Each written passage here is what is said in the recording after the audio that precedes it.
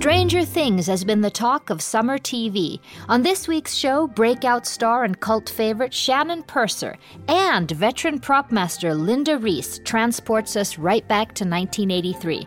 This is Pop Culture Confidential.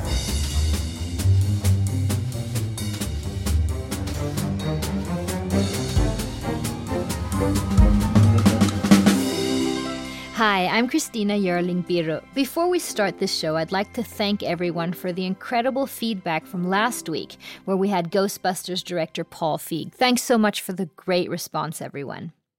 This week, we have two great guests from another very talked about summer pop culture phenomenon that I must admit is one of my favorite shows of the summer, Netflix Stranger Things. A quick heads up, there are some spoilers throughout the show, so if you're not into that, go check out Stranger Things. It's streaming in its entirety on Netflix, and then listen in. Stranger Things is an 8-part Netflix series starring the likes of Winona Ryder and Matthew Modine, but mostly centers on a group of 12-year-olds and a supporting group of teenagers played by a bunch of young new actors who are absolutely superb. It's created by the Duffer Brothers, who are relatively new to the scene, whose prior work includes the series Wayward Pines. It follows the disappearance of a young boy in small-town Indiana in 1983, and the show uncovers a dark conspiracy and a scary monster along the way. The other star of the show is 1980s American pop culture, the movies, the clothes, the quirks. Stranger Things has its DNA from Stephen King, Spielberg, Carpenter, and of course John Hughes. Everything from the title credits and music to the incredible attention to detail in props and clothes pays loving homage to films like E.T., The Goonies, Firestarter, Poltergeist, Pretty in Pink, and so much more. For many of us that grew up watching these films, this series is like getting to relive a summer day at the movies in the mid-'80s, just one more time, but with a new story and outlook.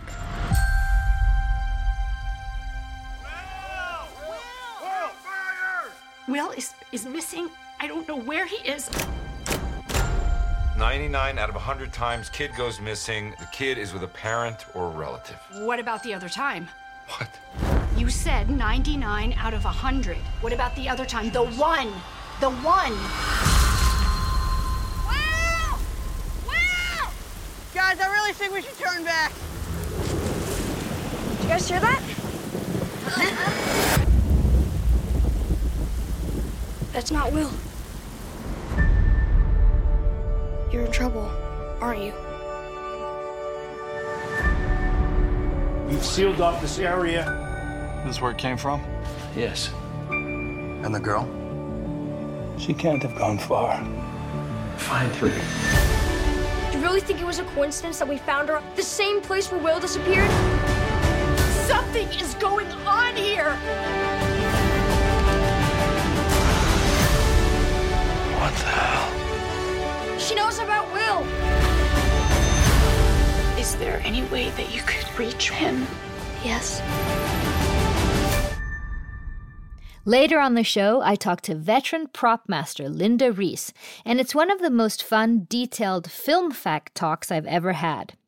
She worked on American Beauty, she did the incredibly elaborate prop work on True Detective, and now she's opened a veritable time capsule to the 80s and brought back everything from Trapper Keepers to banana seats and BMX bikes. But first,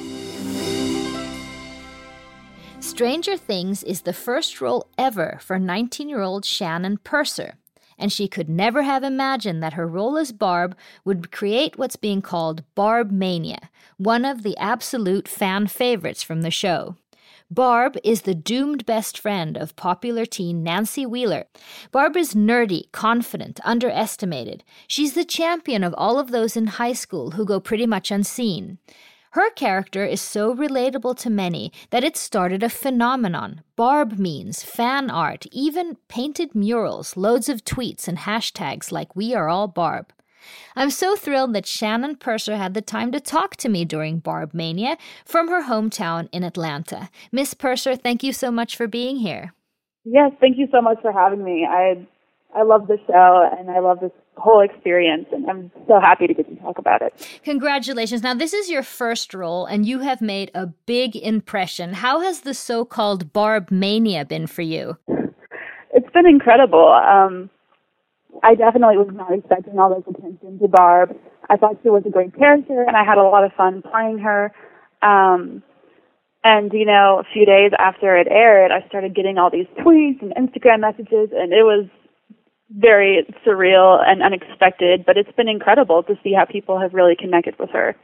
What are some of the things the fans have been doing? I think one of the major things that I've noticed is like all the fan art that people have made for Barb.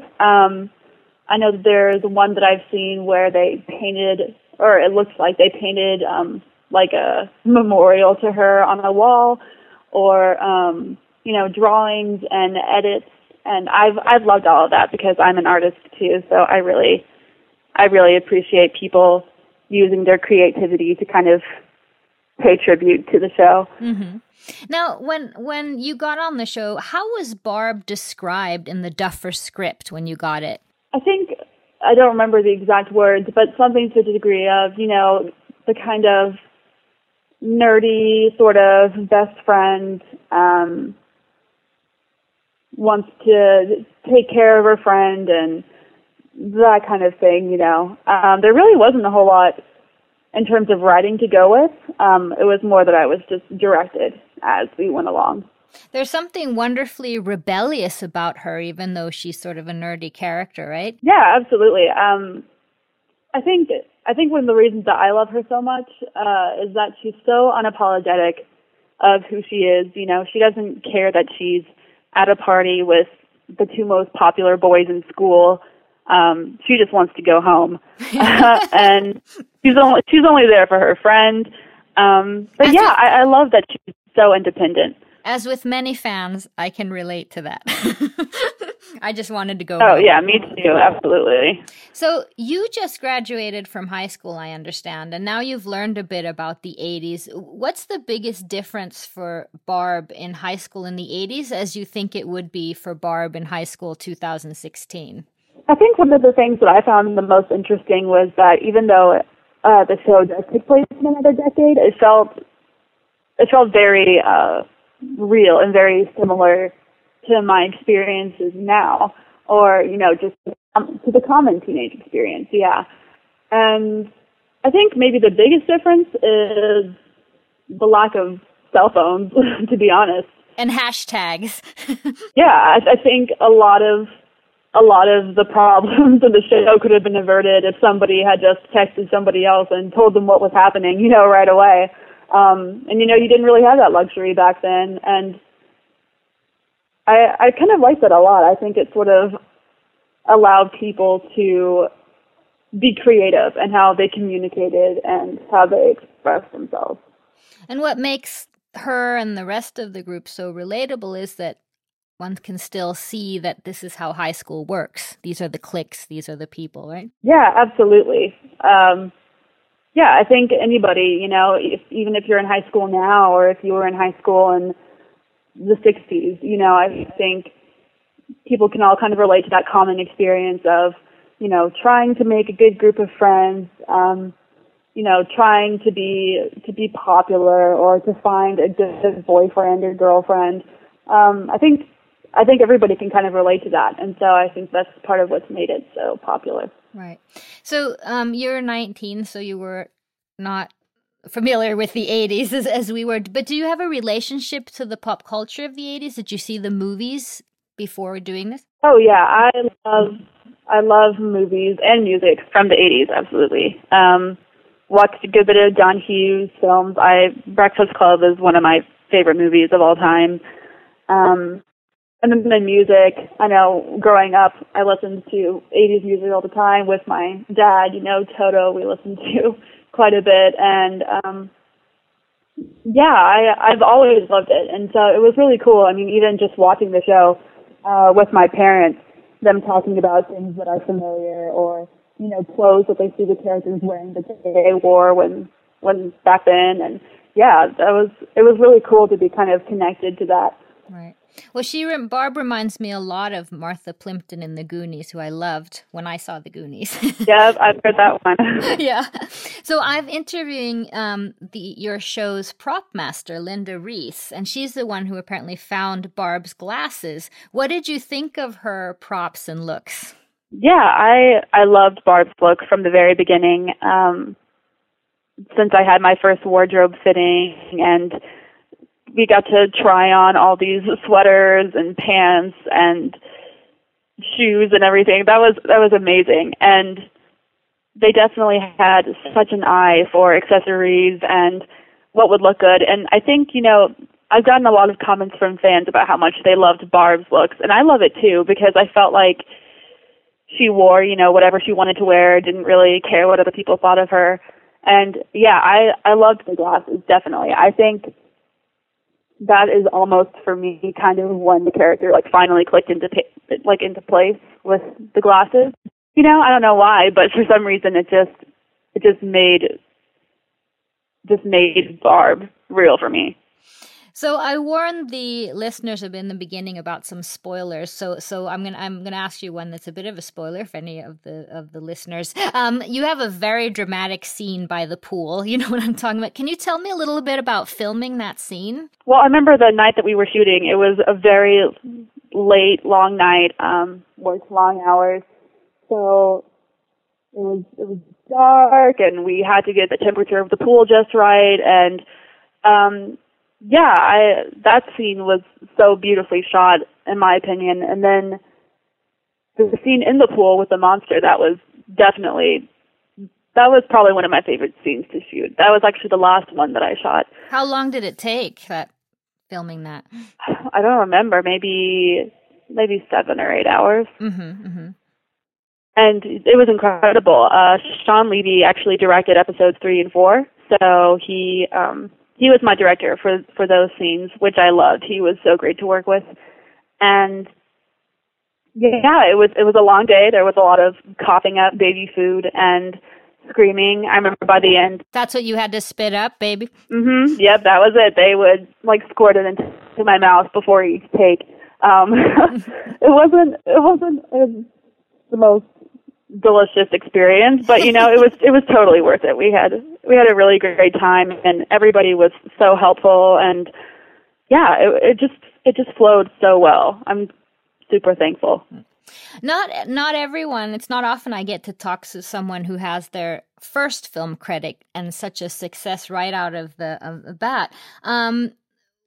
But I can ask people about it later, and they can remember what it felt like. Do you think you can describe sort of what you're going through right now? Yeah, absolutely.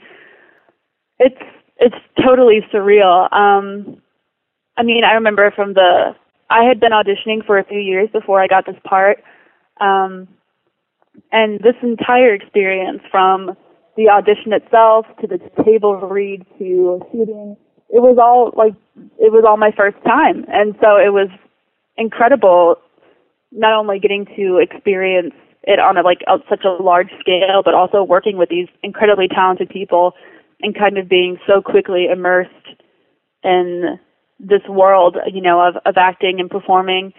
And then, afterwards, definitely was not expecting all this attention to Barb. I thought a few people might enjoy her character, because, she's only in a few scenes, I didn't expect her to make that big of a splash, but then people really took to her. And so, yeah, all of this attention is definitely a bit surreal for me, but I'm really glad that people enjoy the character. Are you being offered a lot of new things? I've had some auditions, a few, yeah, and then some new stuff, definitely, in terms of representation, is in the works right now. Mm-hmm.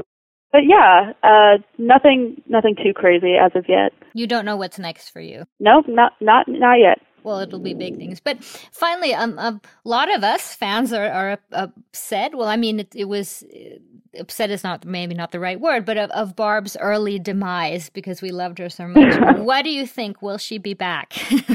I would love to be back. Netflix hasn't really confirmed a second season yet, so right now I think we're all kind of just, riding the wave of season 1 and really enjoying the response from the fans.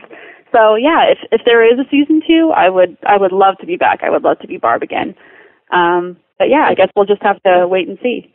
But you think that she, there is a possibility that she was just like in a coma. She's not actually dead. I mean, her end was pretty intense. So in my personal opinion, it probably doesn't look so good, but it is a science fiction, type of show, and, anything's possible. So I guess we'll just have to wait and see. Yeah. Shannon, I wish you so much luck. And again, what a great performance in the show. And thank you so much for taking your time to talk to me over here. Thank you so much. I appreciate it. Thank you so much to Shannon Purser. And now, the amount of work, cleverness, research, and perseverance it takes to secure props for the productions that my next guest works on is even more than I could have imagined. I'm honored for the opportunity to talk to veteran prop master Linda Reese, whose credits include Reality Bites, American History X, Cruel Intentions, American Beauty, the TV series True Detective, and now she just transported us directly back to the 1980s with Stranger Things. Oh, and on popcultureconfidential.com, you'll find a whole bunch of pictures from the set of Stranger Things and many of Linda Reese's props. Miss Reese, thank you so much for being here. You're welcome. Happy to be here. In order to get a sense before we get into your work of what a prop master does for the listeners, would you describe a really important prop in your own 16-year career and why and what makes it stand out? Probably the most iconic is the white plastic bag in American Beauty. Right. Because it became more than just a plastic bag, more than just a hand prop that somebody has. It became an entire scene in that movie and was not something that was easy to come by, funnily enough. And we searched high and low. And why was that? Part of it was a very limited budget.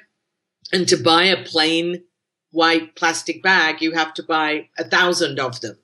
Oh, really? Unprinted, yes. And so I couldn't at the time justify the expense of going and buying 1,000 plastic bags for one plastic bag. So I kept putting it off because it was a shot that was going to sort of be done at some point.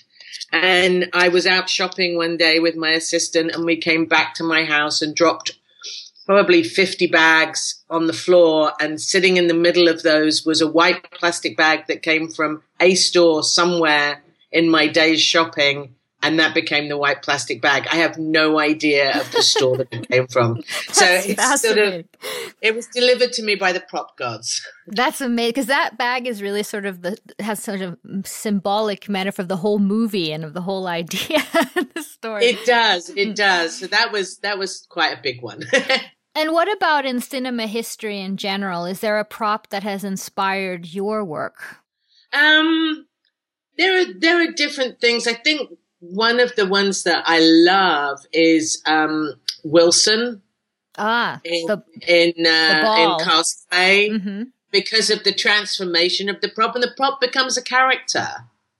And so there are certain shows where that is that occurs, or the Maltese Falcon is the name of the movie. Right. It's the biggest prop ever. But generally speaking, you want as many of your props as possible to almost disappear unless they are the MacGuffin, exactly. that lead the story forward. Unless they are a story point, you want your things to disappear and to become part of the environment that your characters live in. Right. Well, I want to get into more of your amazing cinematic work, but let's start with the series that everyone's talking about with Stranger Things. How specific were the creators, the Duffer Brothers or the writers, in the script of how they wanted to portray the 80s? Were they down to brands and things in the script already? To a certain extent, there were a couple of moments where they had specified things. The Coca-Cola can was one because we needed the advert to alert, spoiler, to alert 11. to remind 11 of that incident with the Coke can. And they had certain posters and things that they had put in, but they did give us, myself and Jess Royal and Chris Trujillo, the production designer and set decorator, a real free hand in bringing items to the table to layer, to create the environment of the 80s. Right. And they were clear that they were doing not only creating a real sort of 80s environment, but also doing homages to other films. Oh, absolutely. I mean, in the script, when you read the written word, they don't say like E.T. or like Poltergeist, but you read the scenes and you know immediately where that homage is. And we straddled a fine line, and we knew that at the time, that potentially, we could fall on the bad side of homage. But thankfully, everybody on the show, a crew, and the cast was so on their game that we were able to create what we created. Right. So how was your research process when you start on a period piece like this? Did you rewatch those movies? Well, I absolutely did. When I got the script and I read the script, and the Duffers had created a teaser reel for our story, cut from pieces of all those movies. Oh, really? Yes. And sent out to department heads who were coming in to the show to give you a little idea of the feel of what they were going for. And so I went, and I was actually hired very early on, but then had 2 months until I started. So I immersed myself in watching all those movies and other movies of the 80s just to get that aren't referenced at all, just to get a feel again. And I was, 20 in the 80s, so I sort of remember it quite vividly. So it was an immersion. Could you say, are you allowed to say about what your budget was on this? It was about 200,000. And is that a reasonable budget for what they were asking you to do? Yeah, I mean, they always, that's mean. The money is always an issue because you can always spend more. Right, of course. And you can always get more things and do more stuff and do more layers. And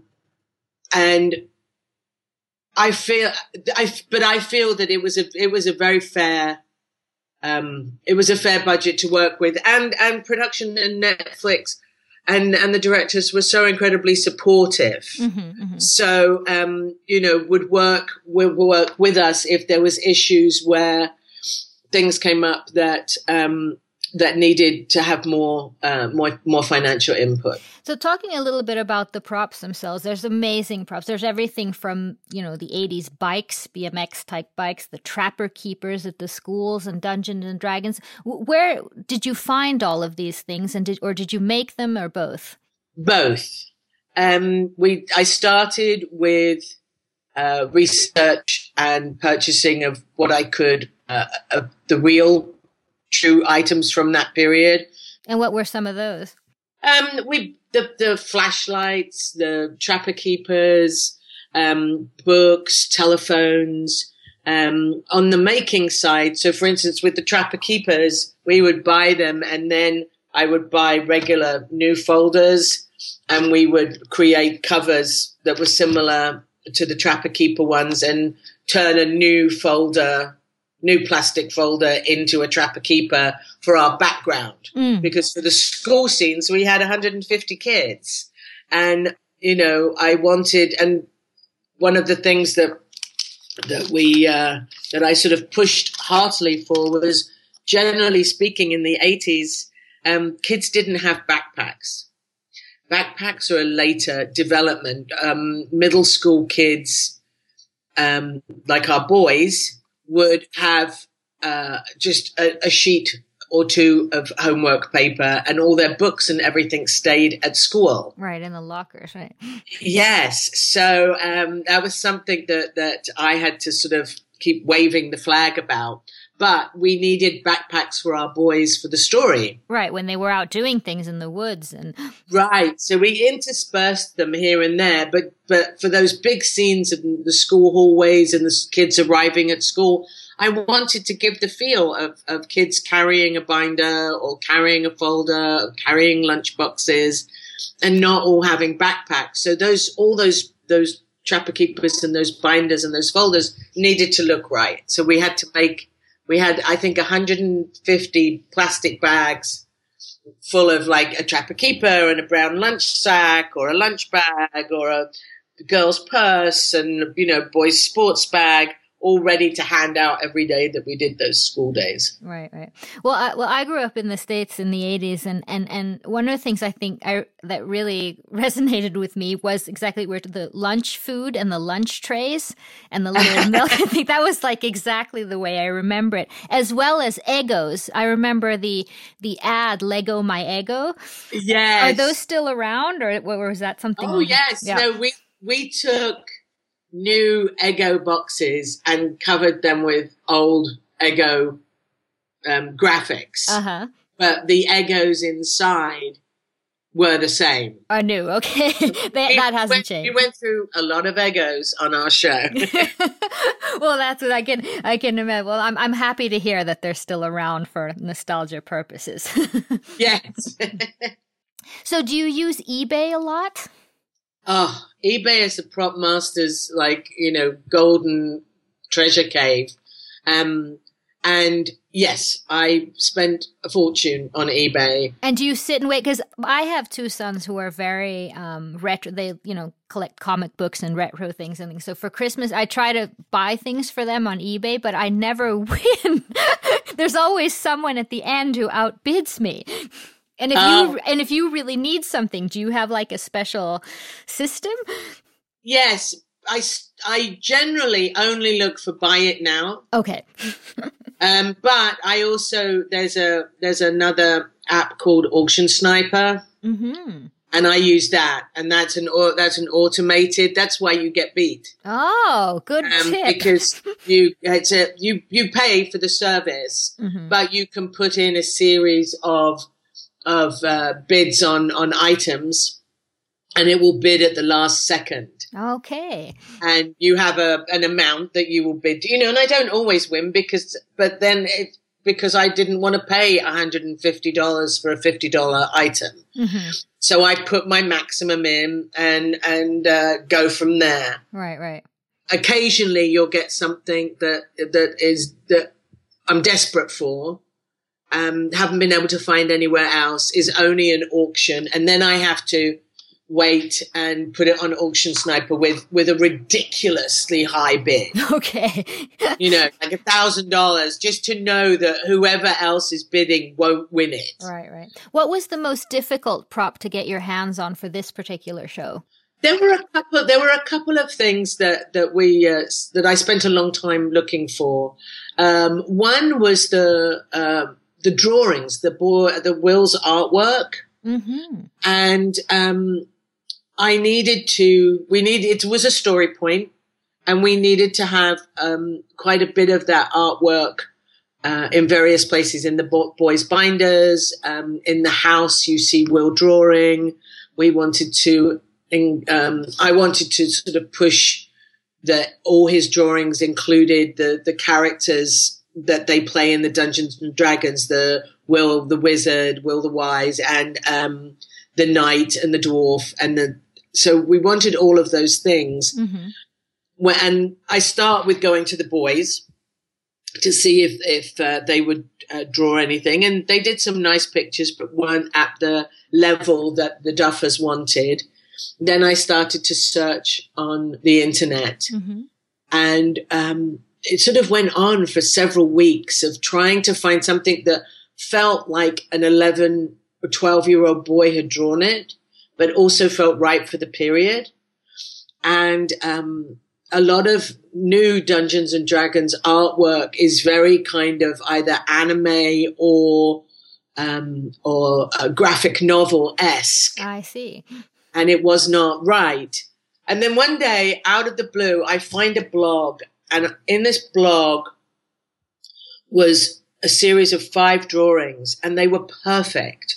And they were credited, underneath the picture to a Flickr account. And I went to the Flickr account and found this guy, Stephen Sinclair, who is now a video game designer. And they were his drawings of Dungeons and Dragons from the 80s. Oh, wow. When he was like 12 years old. And there were like nearly 100 of them.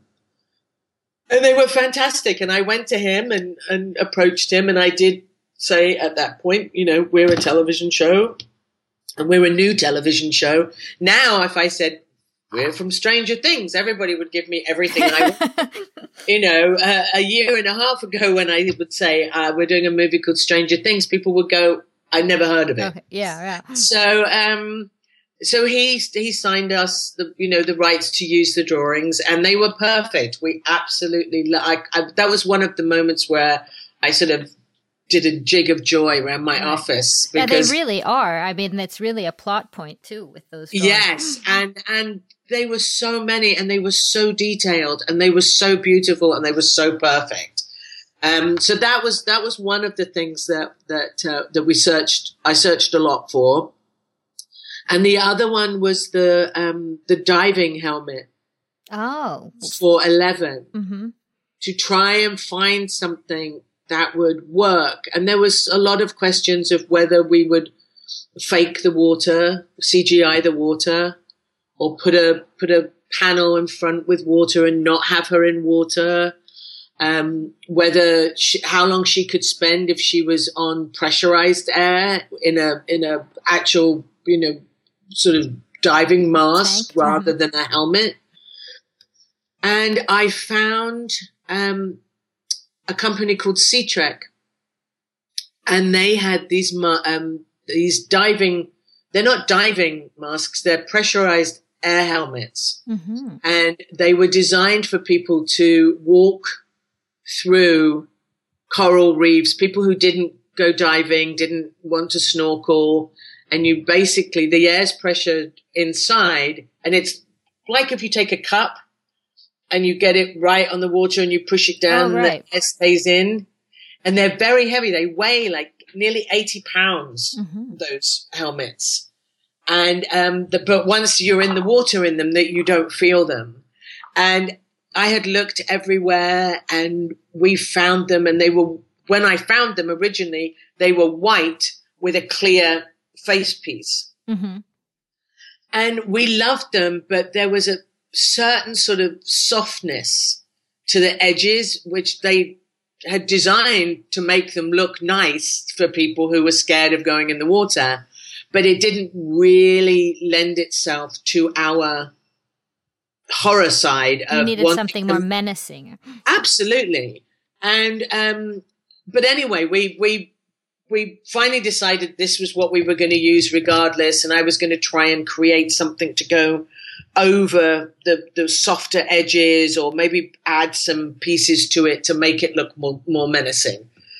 And right at the last minute, the company called me and said, we are developing a completely clear version of this. And they sent me pictures, and it was like, again, a gift from the prop gods. Yeah, that was like, this is exactly what we want, because you just really, you see her in this thing, but you don't really see it when it's in the water. You just see this fear in her face, and there's a slight distortion around the edge where the front of it moves, so it gives her face this really scary look. And it's terrifying in there. It's horrifying. Yeah. It's claustrophobic for the viewer. Yeah. And Millie, we had a training session with Millie about 2 months prior, because if we decided that it wasn't going to work, with this helmet, we needed to build a different type of set so that she could not be in water. And we rented a pool, and the trainer came out from Sea Trek with the helmets, and we all went in the water, and she absolutely loved it. And it was great. But we kept saying to her, when if there is a problem, that they use the same signals that you do when you go scuba diving. Right, to come up again, yeah.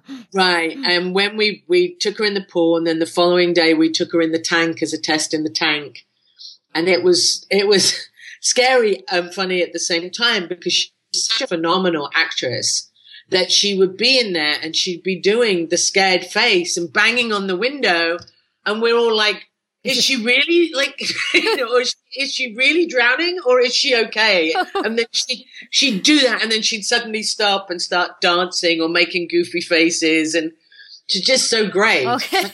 She's such a great actress. I'm so excited to watch the ascent of that child. All right. Well, talking about the actors, the ones around her age, the older ones, but these kids, they had probably maybe not even seen a rotary phone or a record player and several of the other things from the 80s. How did you have to explain certain props to them? Yeah, the one that was probably the most was the telephone, and in that the scene with Jonathan and Joyce, when the phone rings and she hears the noises and drops the phone, and he comes up initially in the rehearsal, he was pressing the push buttons on the phone, and I had to explain that you would press the receiver handle to get a line in those days. And but on the whole, the kids sort of got it. They weren't as completely ignorant of what was what. Right. And it's interesting. They're quite sort of 80s nostalgia interested. They're really interested in all of that stuff, and they just get it. Yeah, I have the movies that we watched then. I'm still showing E.T. and still to my kids, so they know about that, but some of these props you're thinking, but the phone is hilarious. Yeah. Well, I have a really fabulous opportunity to interview Shannon Purser, Barb, on the show next year. So I wanted to ask you if there was any props around her fantastic character. We spent a lot of time finding the glasses. I can imagine. And finding the right glasses for her, and they had to be the real thing, and then we have to change the lenses and everything. But that and the rag that she ties around her hand, and her Swatch watch, and it was fun. It was fun to sort of create those characters. I spend a lot of time with the characters prior to meeting the actors. Right. Because I might prep for, 8 or 9 weeks prior to shooting. So I have an entire relationship with the written character. And then, a couple of weeks before shooting, I will meet the cast character. And it takes me a while to actually call them their real names. To me, when I meet them, they are Barb or Hopper or Will or, they are those people. And so for Barb, it was definitely, I had that little edge. Like I wanted her to have the latest little girl Swatch watch, even though she's such a sort of straight-laced character that I tried to put in a couple of little things that made her a little bit more of an edge. And it was fun to do the photos with those girls. There's a scene where Eleven is in right, the little in the bedroom, and she goes through the photo booth shots. Is it? Yeah, there's the photo booth shot, but there's also a shot that we did for them dressed up as Halloween for Halloween. Right. And it's really, on the day, it was really funny because Nancy is in this sort of white leotard and she looks really beautiful and she's sort of like a bunny, but not like a Playboy bunny, but like a bunny. Right. And very, very pretty and very cute. And Barb is this bumblebee. And she's got a completely goofy, outfit on. And so those things, we did a lot of those kind of layering of their friendship for those girls. Right. And then when you're talking about this, you realize how much work. I mean, you're not only doing the series, you're also doing sort of background shots with them celebrating Halloween and photos on the walls. And I mean, the job is tremendous. Yeah, there's a lot of when and backstory that we do. And so you might see, for instance, when Hopper is in the library and they're going through the microfiche. Oh, yeah. That was 12 different newspaper articles. And those articles need to be written and then typefaced and printed on newsprint and then sent to one of two companies in the country that still make microfiche to put them on microfiche sheets to send them back. The photos in those had to be done. The characters all had to be have 70s, hair and makeup and clothing. And you wrote the articles. Actually, I didn't. I'm really good at a lot of things to do with my props, but writing's not one of them. And so I had sent them out to a friend of mine who's a writer, and then they were sort of augmented by one of our writers on the show. And do you have like people go picking them up and reading them and stopping the computers to read what's on the text, and you get feedback like that? Well, that's all. That was my argument for having it done right. Was that I said to the Duffers, it's really important that we do these things correctly because people will stop and look at them. And they kind of looked at me, and I said, I did Cole's like hidden, crazy room in True Detective. And every piece of paper, I had people freeze framing, pulling, enlarging, enhancing, looking at every single piece of paper in that room. And every single piece of paper in that room was right. It was every word written you could have looked at, and it was pertinent to that case.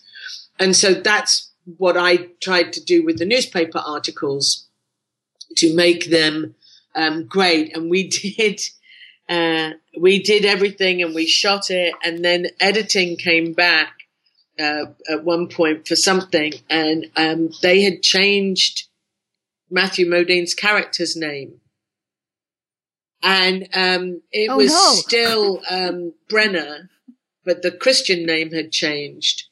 And I had created those articles and finally got everybody to sign off on them, and they had been sent out to be put on the microfiche sheets, and the microfiche sheets had been come back, and we had them all ready for the scene, and we shot the scene, and they came back and they said it's the wrong first name.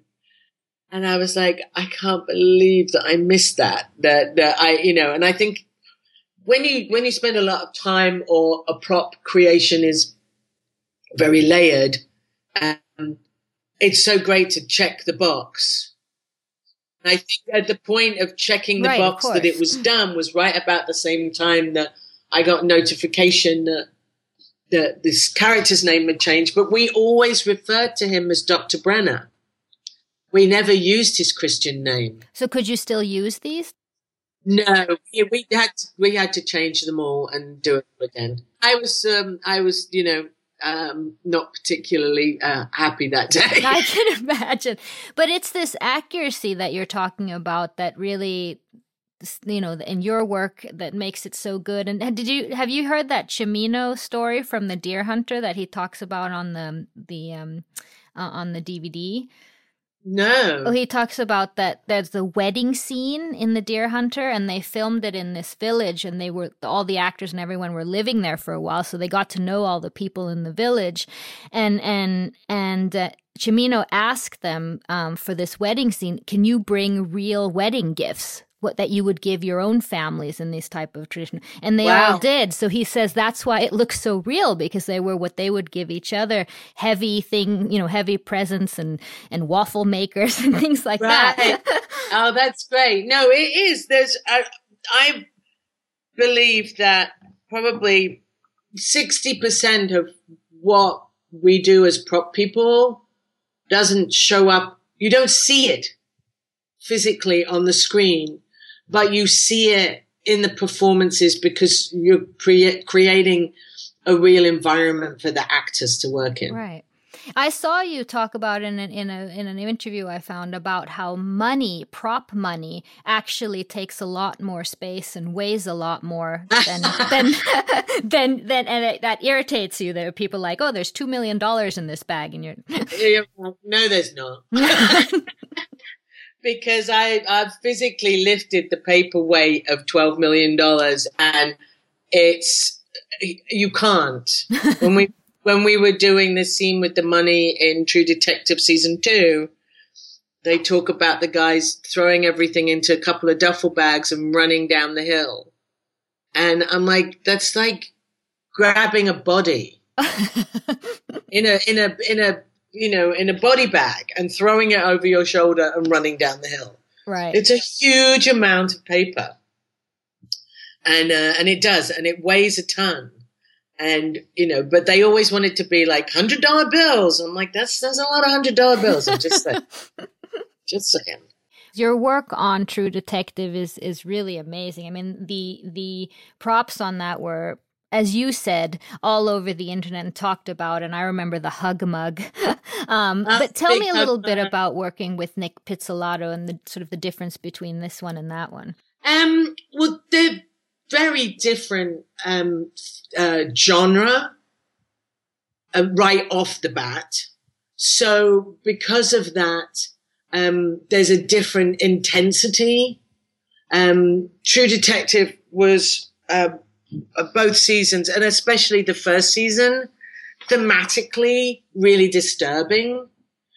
So you tend to come at it from a different angle, whereas Stranger Things, even though it's about a missing child, there's a levity in there with the kids, right, and their relationships, and that was a different. They both had completely different vibes. Nick knows exactly what he wants and how he wants things, and is quite specific in the script. Mm-hmm. Season 1 and season 2 differed in that season 1 we had 1 director, and season 2 we had 5 directors. So in season 1, a lot of the aesthetic creative decisions were made by Carrie with regards to my props. Mm-hmm. But Nick was involved in all of the show and tells and all of the final decisions. Whereas in season 2, I pretty much just went to Nick. Right. And talked to Nick about everything. Because as creator and showrunner, he had the overall vision. Stranger Things had a similar feel, technically, with regards to prop choices, as season 1 of True Detective did, in that the Duffers were my, final word. Right. And they directed all of the episodes, had written them, and were the showrunners. So they were the ones, even when Sean Levy directed the 2 episodes, Sean would always say, what do the Duffers want? It feels like a very personal project for them. Yes. And as, from my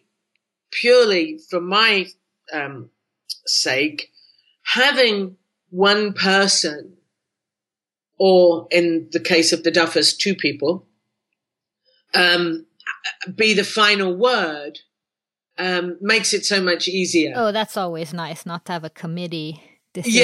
Yeah, and there are times where you prop by committee, and there are shows that you work on where, you might get a guest director come in who sort of wants to do things, and you're having to do show and tells that you've done before with the people who make the final decisions. And it can get a little frustrating sometimes. But, we smile and bring our props in and right. do our thing. What was the most difficult prop from season 1 of True Detective, or the prop you're most proud of being able to get? I think probably the one I'm most proud of is more of the entire set rather than a specific prop, because it contained almost all of them, which is the storage locker. Right, Rust Cole's locker, yeah. Yeah, where the art department gave me a locker, and I put everything in it.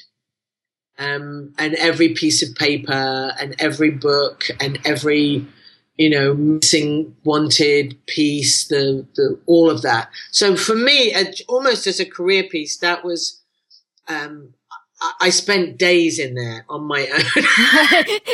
Well, that's scary. And it was about 150 degrees and so humid. And I sort of was, I felt like I was in some Second World War, prison camp in there with in the humidity. Right. But I loved that. What took a lot of time organizing was all of the photos that Cole looks at of all the dead bodies, because you can't just go on to Getty or Corbis or any stockhouse and say, hey, can I get, 150 dead people, please? So we created every single one of those photos. We shot every single one of those photos.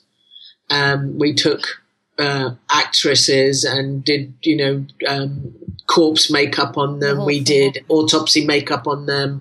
We took 12 women out into a bayou park in New Orleans and staged murder scenes in this park and shot them. And that was... You shot the pictures, not the women. Yes, shot the pictures. And I had to... It was funny. We shot everything on film. Carrie was quite adamant that 1995 they would have been shooting on film, and he wanted the pictures to be shot on film. And so we shot them all on film, and for the final developing, we were going to fly them out to LA to get them really well developed and processed. But for the quick developing, we took them into a Walgreens because they still can turn them out. They print them out digitally, and what we didn't want for our final pictures was a digital print, but they could process the negs for us. And they would print out just regular snapshots. And I took 15 rolls of film in there, and I had to sort of say to the woman who, when I dropped them off, I just want you to know, here's my business card. These are film props. We just created these things. These are not crazy middle-aged English lady serial killer photos. And when I come back, please do not have Nola's finest waiting for me. Oh. And she did. She sort of rolled her eyes because those photos are very graphic. Oh my God. Yeah. Very graphic. Yeah. So do you have a dream project as a prop master? Of one I would love to do? Yeah. Or a genre or something that was that's... I really like doing period projects because it's, you can find great research, you can find, and it's great to go out and sort of scavenger hunt for the props. I would love to do something sort of futuristic so that we could create a new world, which I think would be really fun. I my least favorite would be to open a script and see it say Los Angeles 2016. Right. Because, I live in that every day, and movies and television for me have always been escapism. Right. And so I like to be somewhere else. Do you know if there's a Stranger Things continuation coming that you can tell us? I wish I could. I don't know. I'm as much in the dark as everybody else.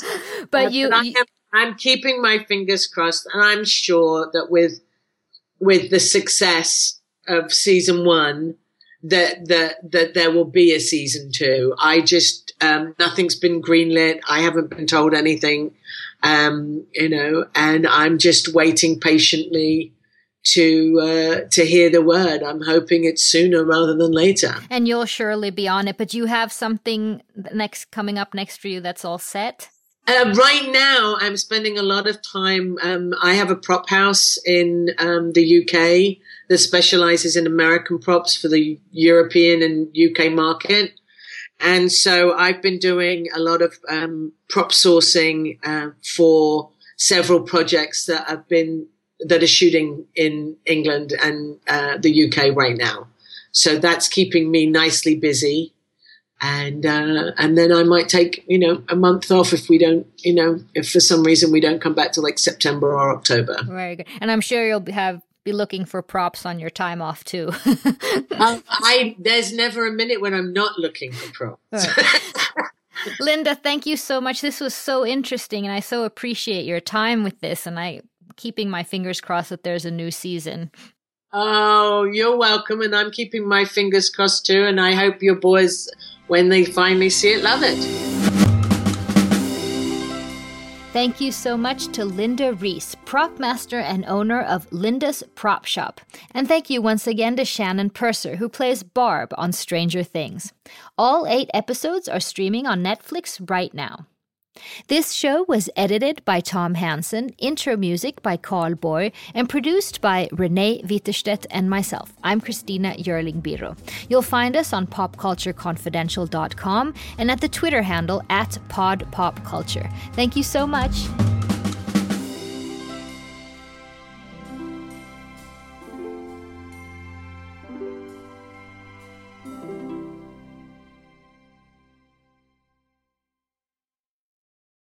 Are you tired of seeing your teen or young adult struggle on a path that clearly isn't the right fit?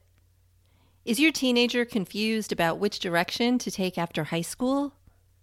The future of work is changing rapidly, and our kids need to know all of the options available after high school so they're empowered to make the choice that is best for them. In each episode, we explore the latest trends that are shaping the opportunities of today and tomorrow.